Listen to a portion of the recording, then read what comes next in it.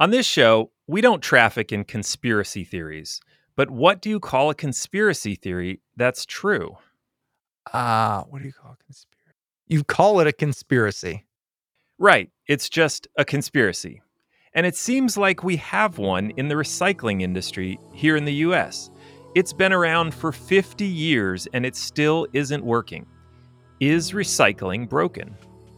If the one gateway action that we're all kumbaya-ing on, we find out is just a scam, then what's going to make us do anything environmentally?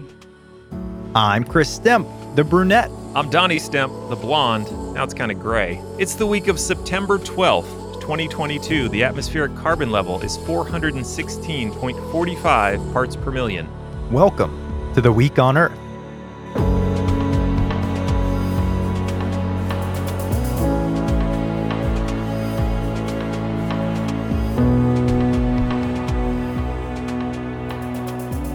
So, Chris. Yeah. I'm sorry to have to do this. I have to out you on something. Oh boy. Here on the radio in front of let's go with Radio Boomer. on our international podcast. Yeah. I'm sorry I have to out you like this. But I was told by one of our wives, and I won't say which one to protect her identity. I know where this is going, I'm gonna be honest. Really? Yeah. I was told you are not a good recycler. I'm horrible. As soon as we brought up this episode title, I was like, oh, I'm going to have to admit some things on this. Yeah. All right. Well, then I'll tell you it was both of our wives. How does your wife know? When we were at your house, I think she either looked in your recycling bin or saw you throwing something in the trash. What kind of creeper is paying attention to my recycling bin? We are very serious about recycling in this household. Apparently. Well, first of all, I'll give you a moment to defend yourself. No defense. Honestly, there's two things. Number one, it is far too confusing. When I have to ask, is this recyclable on literally everything, that's a pain. That's number one. Number two, I have long heard that recycling is almost useless. I've seen videos of us outsourcing it to China, so I imagine my plastic being put on a ship sent across the world, and I just go, I don't think this is worth it. All right, fair enough. I mean, it is worth it, but you are not alone in your confusion and your frustration for recycling. If we make mistakes at the bin and ultimately contaminate the good recyclables with garbage, then Waste Management benefits because they own most of the landfills in the U.S. Is there a conspiracy afoot? We'll get into that big idea in just a moment. But first, it's time for the news of the week on Earth. I was waiting for you that time. Oh, I didn't remember.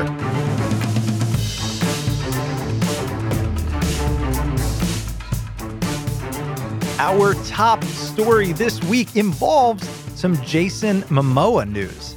The Game of Thrones and Aquaman star has chopped off his signature luscious locks, saying that, I'm sorry, this is our top story.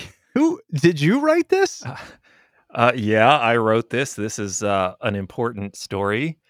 Have you heard of it? Well, this is actually sad to admit. I've heard of it because my wife told me. And it's kind of a weird thing when your wife starts telling you about this big burly man's hair. See, you did hear of it. That's amazing. Maybe it's just my, fragile masculinity. But listen, so he shared that he has shaved his head to raise awareness about the negative side effects of single-use plastic. In fact, here's Momoa on Instagram. Shaving off the hair. Doing it for, oh man. I've never even felt the wind right there. Do it for, single-use plastics. I'm tired of these plastic bottles. We gotta stop.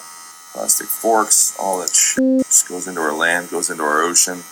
I'm hearing how about you right now.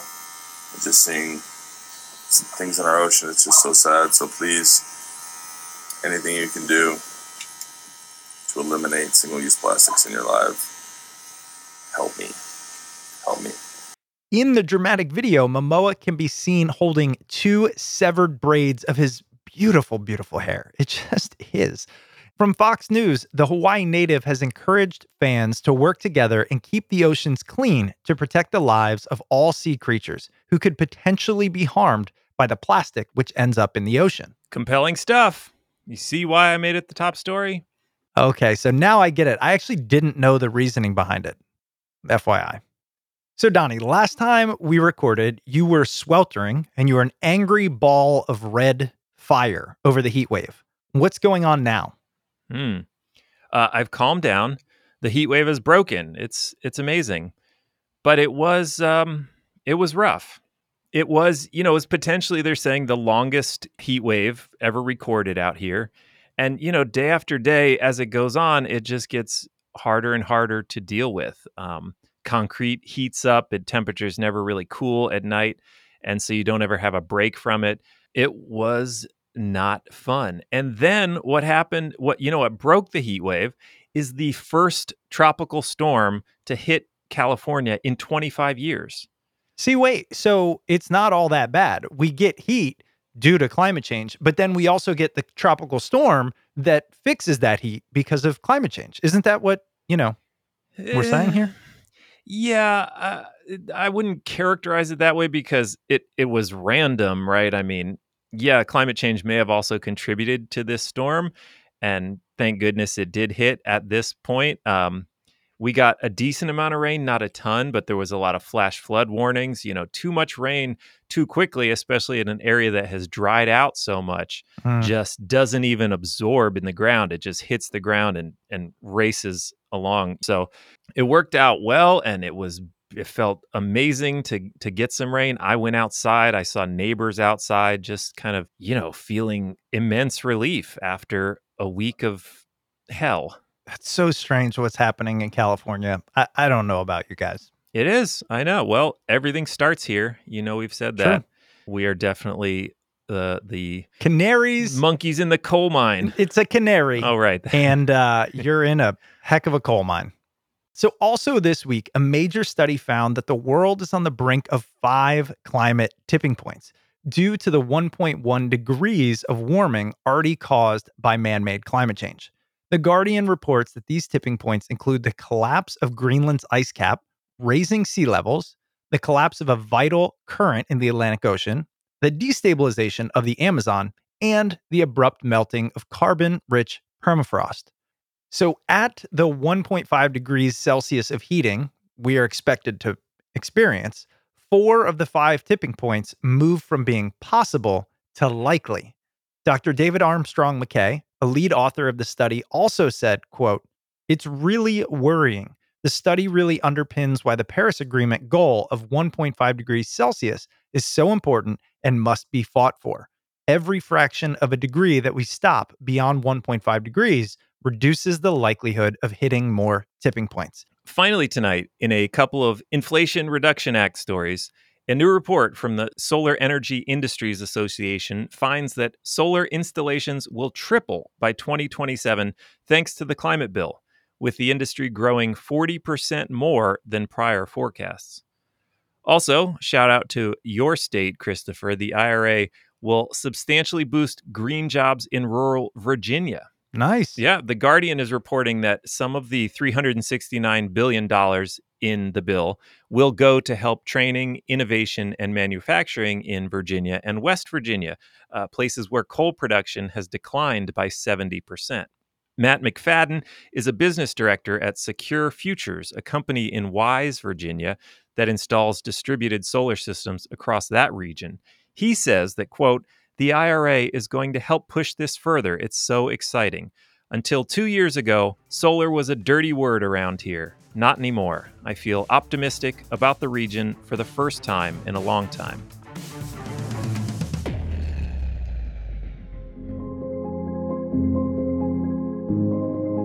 What's the idea? Hey, what's the big idea anyway? What's the idea? What's the idea? What's the idea? What's the big idea? What's the idea? I wonder what's the big idea? All right, let's get into the big idea. Why can't we fix the recycling system? According to the EPA, in 2020, 32% of recyclable material was successfully recycled. That's a pretty low bar. I don't know. You said you were impressed by that amount. I am. Again, I'm basing it off my own experience. I just assume most people are lazy, and that's not a knock. I think at times I am too, or busy. But we've been doing this for 50 years. We Yeah. should be better. Yeah. This was one of the first hallmarks of the environmental movement. It's been around since before we were alive. Do you remember as kids, like recycling was one of those things? I got into it. I can still remember a book that I read. It was about fourth grade. It was on Earth Day, talking about things you can do, and reduce, reuse, recycle is one of them. Water management was one. Wait, are we thinking of the same book? Dude, yes, Is it 50 things you can do to save the earth? that's it. I swear to Yeah. you, that's the book. Why Yeah. is that stuck in our head? I don't know. I think it was because it was easy and it was actionable. The other one I remember was to save water, you put a brick or a bottle in the your toilet. toilet tank. Yep. Yeah, it made a big impression. I also remember you could get the nickel for recycling the can. Wow. We would get on our bicycles, we would get trash bags, and we would go take cans from people's recycling bins. Maybe it's kind of vague. And we would take it and get money for it. So the point is, that was the 90s. We are full on grown-ups now. And it's depressing that recycling still doesn't work well. Is recycling broken? Yes, it is broken. And your reasons for feeling sad or disappointed in recycling is legitimate. It is broken. And to kind of cut to the punchline, by design. That's Mitch Hedlund, the executive director of Recycle Across America. The industry of recycling is actually dominated and essentially owned by the landfill industry. So there's a conflict of interest right there. And so that's where this conspiracy, or at least conflict of interest, starts to take shape. Mitch, lay it out for me. I'll give you an example. We were part of an investigative report in Chicago where Waste Management was the contracted recycling hauler. Well, it was found that Waste Management was tagging all of the recycling bins as contaminated without even looking in them and refusing to pick up those bins. So what would happen then is Chicago's trash trucks would have to come in and not only pick up the garbage and bring that to a landfill, but they'd also have to come around again and pick up all the rejected recycling and bring it to a landfill. And every time you bring something into a landfill, you have to pay a tipping fee. So you find that Waste Management is making money on recycling hauling fees. But in the end, it's never even going into a recycling facility. It's instead being brought into their landfill, and they're making fees on the tipping fees.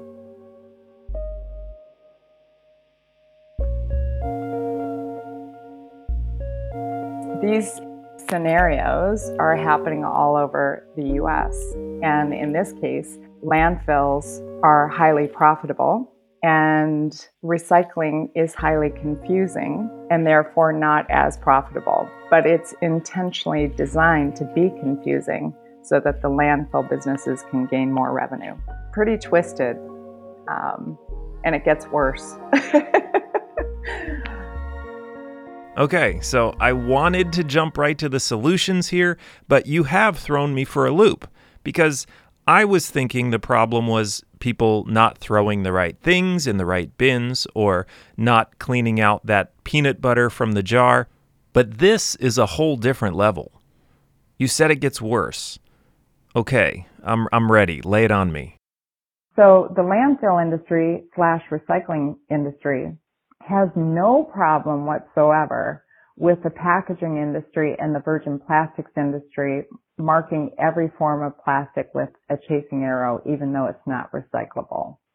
So the landfill industry / recycling industry benefits from that because if people are throwing plastics in the bin that truly aren't recyclable, then that recycling company can say, oh, it's all contaminated. It's got to go to the landfill. And you might say, well, why would the plastics industry want to confuse people? Well, most plastics are not actually recyclable. The plastics industry loves promoting recycling, even though they actually don't want it to work. They promote recycling because that gives you and me and all of us who are getting more and more plastic coming into our homes every day less guilt. And the virgin plastics industry loves that because it won't get recycled. And therefore, the demand for virgin plastic packaging will continue to increase.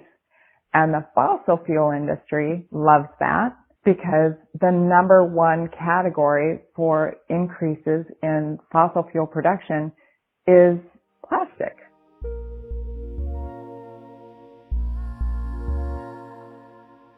Those are all the dark reasons why we can't rise above and fix this recycling issue. This is why it's always stumbling for 50 years.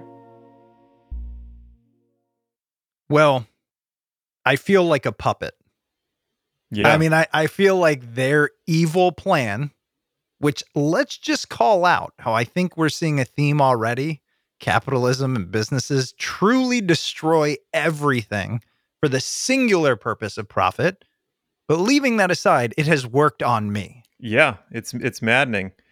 I mean, not to hate on the idea of business, but yes, their motive is just a profit motive. There's money to be made in consuming. There's no money to be made in conserving. You didn't just make that shit up. I did just make that up, actually. What have you done with my brother who can't string 5 sentences together? I've been thinking about these issues for a little while now. That's true. You just got to find what you're interested in. I get you. However, even though there's no money to be made in conserving, there is money to be made in commodities. And clean recyclables is a commodity. So let's get back to Mitch Hedlund of Recycle Across America to get to a solution to all this. But to get there, first she takes us across the sea on a slow boat to China. Historically, for many years, we were selling our recyclables to China, and what they were finding was that the recyclables were filled with all sorts of garbage, dirty diapers, bowling balls, just things that clearly tons of plastic that's not recyclable. And so they were left with a bad bill of goods. You know, here they paid for something, and what they get when they go all the way back home is that it's garbage. So they warned over the course of at least a decade before that if the U.S. didn't start cleaning up the recyclables, that they were going to start restricting how much they would buy. Now, keep in mind, if the landfill companies and the virgin plastics industry and the fossil fuel industry are aware of this issue with China, and they're benefiting from recycling not working in the U.S., they will benefit more if China starts banning U.S. recyclables. So these industries that are so influencing recycling in the U.S., they have no motivation to make it easier for you and I and 300 million people to start recycling right. So they didn't fix the problem. And in 2018, China made the global announcement that they were no longer going to purchase U.S. recycling anymore because it was so contaminated. And they did say that if the U.S. could get the contamination levels under 5%, that they would then start purchasing it again. And when the public can recycle properly, the economics of recycling and the demand for those commodities start to right themselves. Finally, there's the hint of a solution. Is there something we can do to fix this recycling mess? There's a way to fix all of this unbelievably simply, and that's a standardized labeling system for recycling bins. So wherever you go, the label on a recycling bin, even if the rules are a little different, the way that the information is presented to us is crystal clear for what should be going in that bin, whether it's a recycling bin or whether it's a compost bin or whether it's a trash bin. It's a solution that can be implemented almost by the flip of a switch. To date, we have over 9 million standardized labels on recycling bins throughout the U.S., And it is absolutely hands down, and I'm not saying this because we're biased, hands down the number one solution to fix recycling today. And the impact is instant. But it has to be done to scale because we have to get to the point where when the public is out and about or at their home or wherever, that they know where to recycle properly wherever they are, not just in one location where they learn the label, but where they can instinctually know what to do when they're passing another bin out in public or at the workplace or at school or at the airport or sports stadium, so that the materials at scale, the recyclables at scale, are coming into the recycling system clean. And when that happens, then the cost of processing goes way down to the point where these valuable materials become competitive cost-wise with the virgin commodities. But the landfill industry doesn't want to see that happen.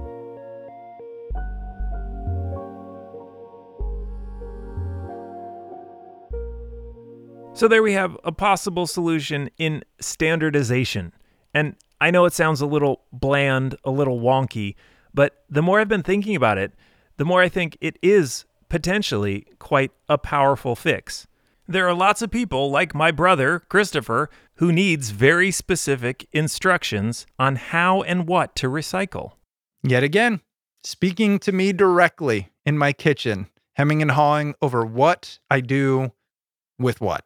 And Mitch makes a good analogy. This system she likens to the system of traffic signs in the US, saying that you can't go state to state and have the signs change. You're driving 65 miles down the freeway. You need to instinctively know what that sign means.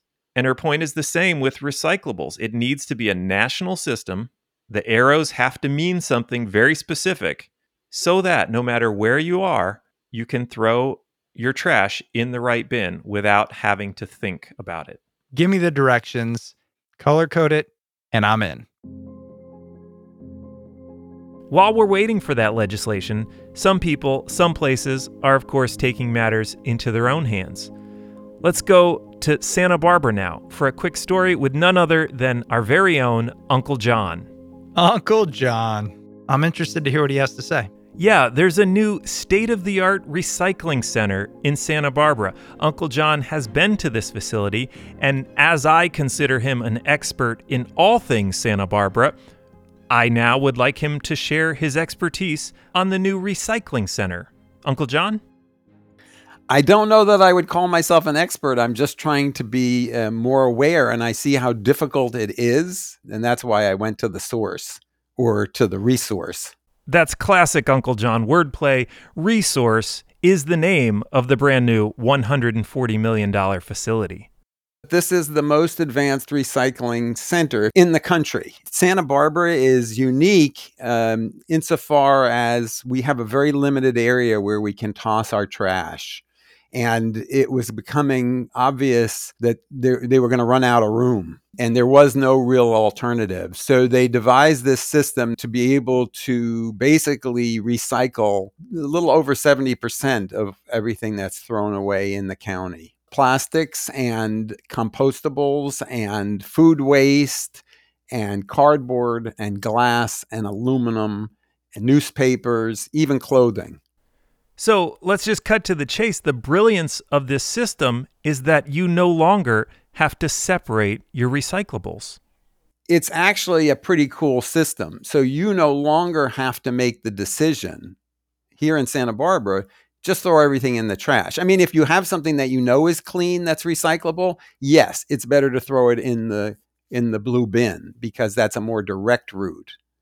But if you're not sure, the trash is the way to go because the trash eventually makes its way out to this recovery center where they can process it, whether it's clean or dirty. The trash goes through a machine that blows air at high velocity. That separates the light material and some of the light plastics. Then it goes through drums that have magnets, so it takes all the metals out, stuff like that. So it's sorted automatically.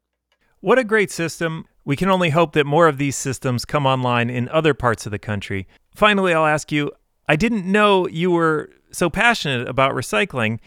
I know you own a few properties there, and you've told me that you're actually very serious about recycling with your tenants to make sure that they recycle correctly. It's written into the lease.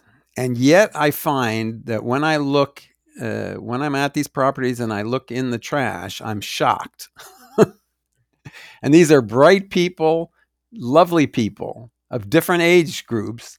And I'm shocked to see what still makes it into the trash. Now I'm not as concerned because now I see what we're doing and I feel like, okay, now I'm a little more relieved.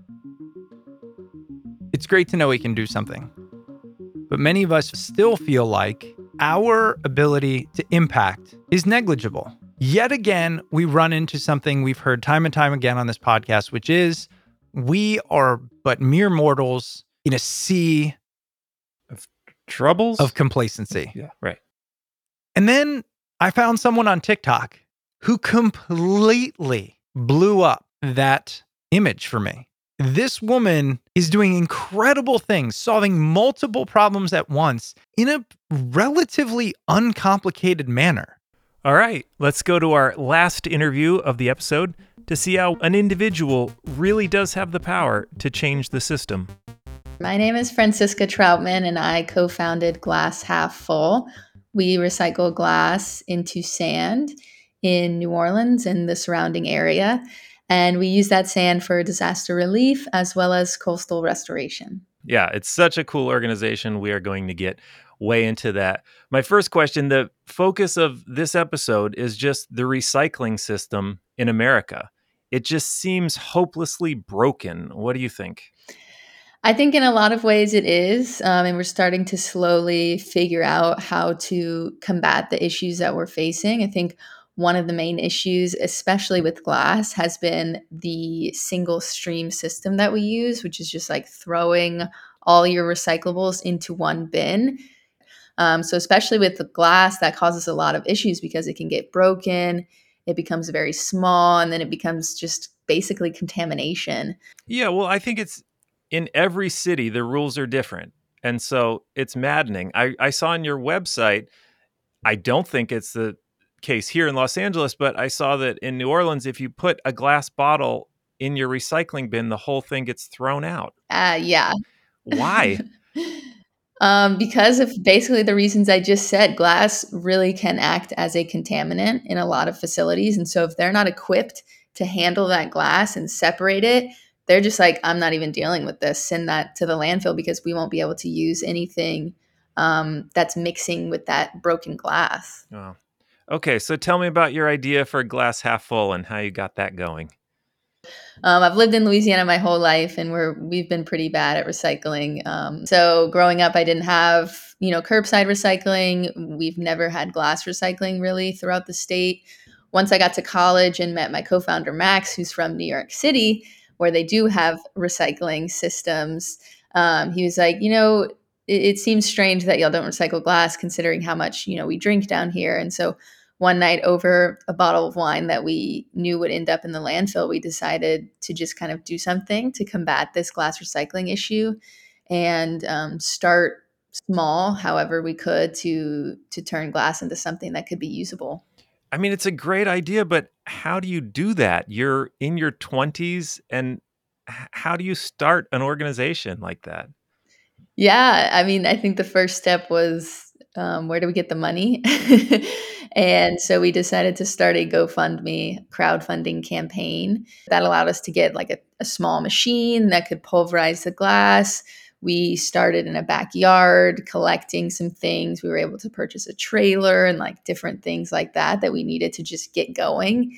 And then once we got going, we just grew, step by step until we got to where we are today, which is in a 40,000 square foot facility, which with a huge recycling system, and we're able to process about 25,000 pounds like a day at this point. Okay, so tell me about the specifics of how the glass gets to you, how you process it, and then what happens to it. Yeah, so we get glass in two different ways. One is through our free drop-off programs where anyone can come and bring us glass, and then also through our pickup programs, which are paid programs where we will go and pick up glass from your house, your business, your restaurant for a fee. And then once we have that glass collected, we will send it through our pulverizing system. So we'll just crush it up. It turns into a mixture of sand and gravel, and then we sift it into different sizes. So anything from a very fine powder like sand up to a large gravel size. And then based on, what size the material is, we'll know what it should be used for. So like the powder is really good for sandblasting. The coarse sand we're using for coastal restoration. The gravel is being used for like landscaping and water management. Yeah, that's amazing. I mean, then digging into this idea of sand, I saw that sand is the second most exploited resource after water. Sand. Yeah. So we need to preserve it, or what? Yeah, I think the bottom line is just that we're using it at a faster rate than it can be naturally created. It's used for everything, like you don't even think about: concrete, phones, paint, toothpaste, like all of these things that require sand. And we're just using it at a much faster rate than it can be naturally created, which is creating this global sand shortage. And we're also seeing it in Louisiana, where we can't dredge enough sand to combat our coastal land loss crisis. And so there are going to have to be other solutions and other materials in order to be able to keep up. Tell me how it feels for everybody involved in this, people that drop off glass, or tell me things that you've noticed about what it's like to go to these events where you're refilling the coastlines. It's very, very empowering. I think with the, climate issues that we're facing, you can feel like as an individual, you have no power and you have no ability to change anything or make a big difference. And we're able to sort of give people that power back. You can bring us your glass. You can encourage your neighbors to recycle your glass. You can come volunteer and literally put sand back on the coast and know that you are helping to combat this issue that seems larger than life.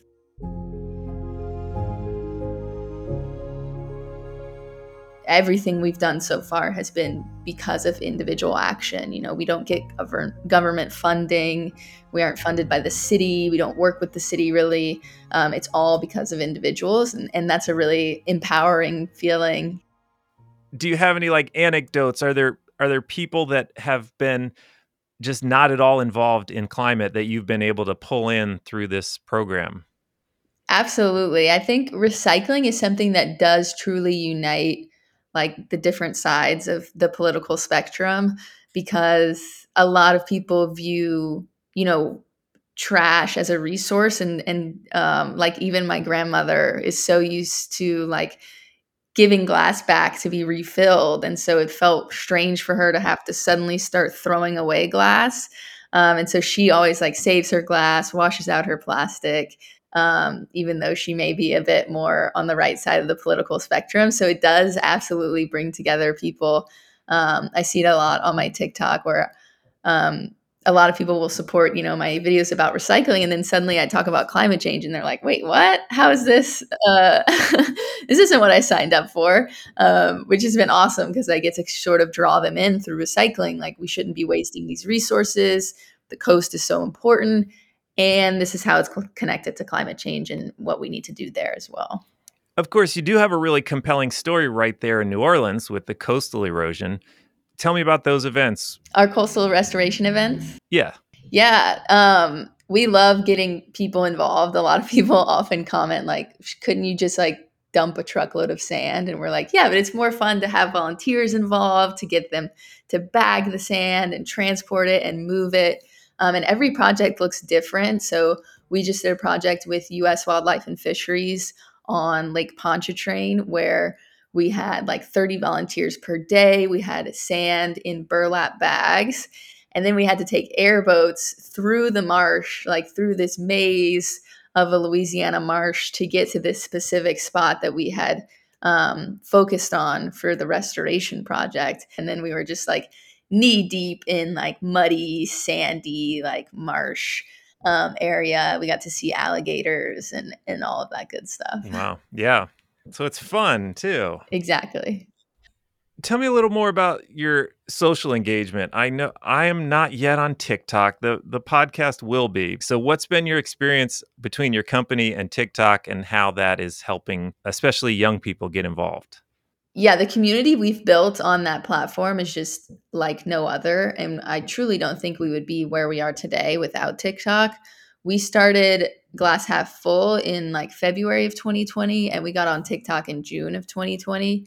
And it just completely changed the trajectory of our organization. You know, so many people were able to learn about our work and then in turn support our work. We got some of our first large funders through TikTok. We've gotten so many different opportunities, like working with Corona Beer, working with a luxury watch brand that we just worked with.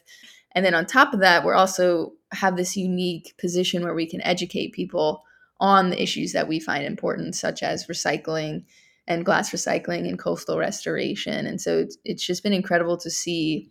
Yeah, and I'm sure it's awesome to just see the business grow. I mean, I looked at these images of this giant warehouse you have now, and it's like a huge operation. That just must be exciting to watch the progress of an organization like that. Yeah, it's so satisfying, and our work is so easily like measurable. We have literally a mountain of glass that we can point to and say like this is the work we're doing. Like it's this big. And we can, say we've diverted over 2.5 million pounds of glass from landfills, and it feels good. That's great. All right. Well, then we'll wrap up soon, but I'll just ask you, how has this changed your feelings? Were you, how involved before you started this were you? How worried were you about climate and recycling? And how has this changed your personal feelings? It's changed my entire outlook for sure. I think, sadly, I was one of those people who knew about the threat of climate change and how important it was, but I felt, again, like as an individual, what can I really do? I'm bringing my own cup to the coffee shop and using metal straws, but is that really making a difference? Is my recycling actually being recycled? But now that I'm truly in the work and convincing other people to join the work, it's such a different outlook. It's so much more positive. It really is, going out and volunteering and getting your hands dirty and doing something physical really does kind of ignite that fire in you again. And so every single day I wake up and I'm just like fired up and knowing that I'm able to make a difference instead of doom scrolling and being sad about the state that we're in.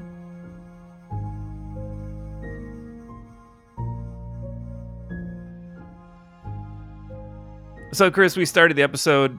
I outed you for your poor recycling skills. Has this episode helped at all? Has it given you any tips? It has. Look, I believe there is value in knowledge and information. You started off asking about conspiracy theories and conspiracies, and the only way to know if something's worthwhile is to go to a reputable source, and that's what we're trying to be. So now in my head, I know that number one, every time I don't recycle, every time I don't focus on reusing or consumerism, I'm playing into the hands of somebody with a profit motive. And that I think is a good rule to follow in many things in life. So having the bad guy makes me want to be the good guy. The second thing is seeing people doing big things, seeing the impact that this can have rekindles that fifth grader that we talked about earlier, reading the book that we both know of, knowing that our planet is this amazing place and that I should, if I'm going to take these resources, I should be willing to take a few minutes to figure out how do we put them back into a system that is somewhat sustainable. So yeah, very much impacted by this episode.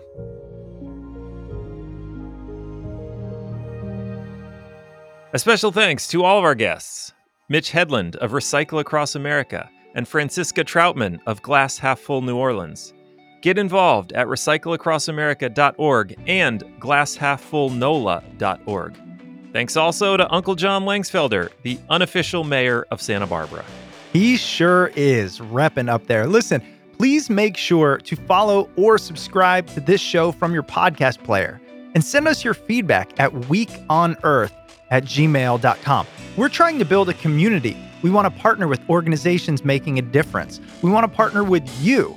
So stay in touch. If you're writing recycling legislation or building a trash sorting supercenter, send us a note. We will collaborate. That's the power of all of us. Our show is produced by Elise Louie with music by Amy Eileen Wood. Carbon tracking provided by CO2.Earth. Thanks for listening, and we'll see you again next week, right here on Earth.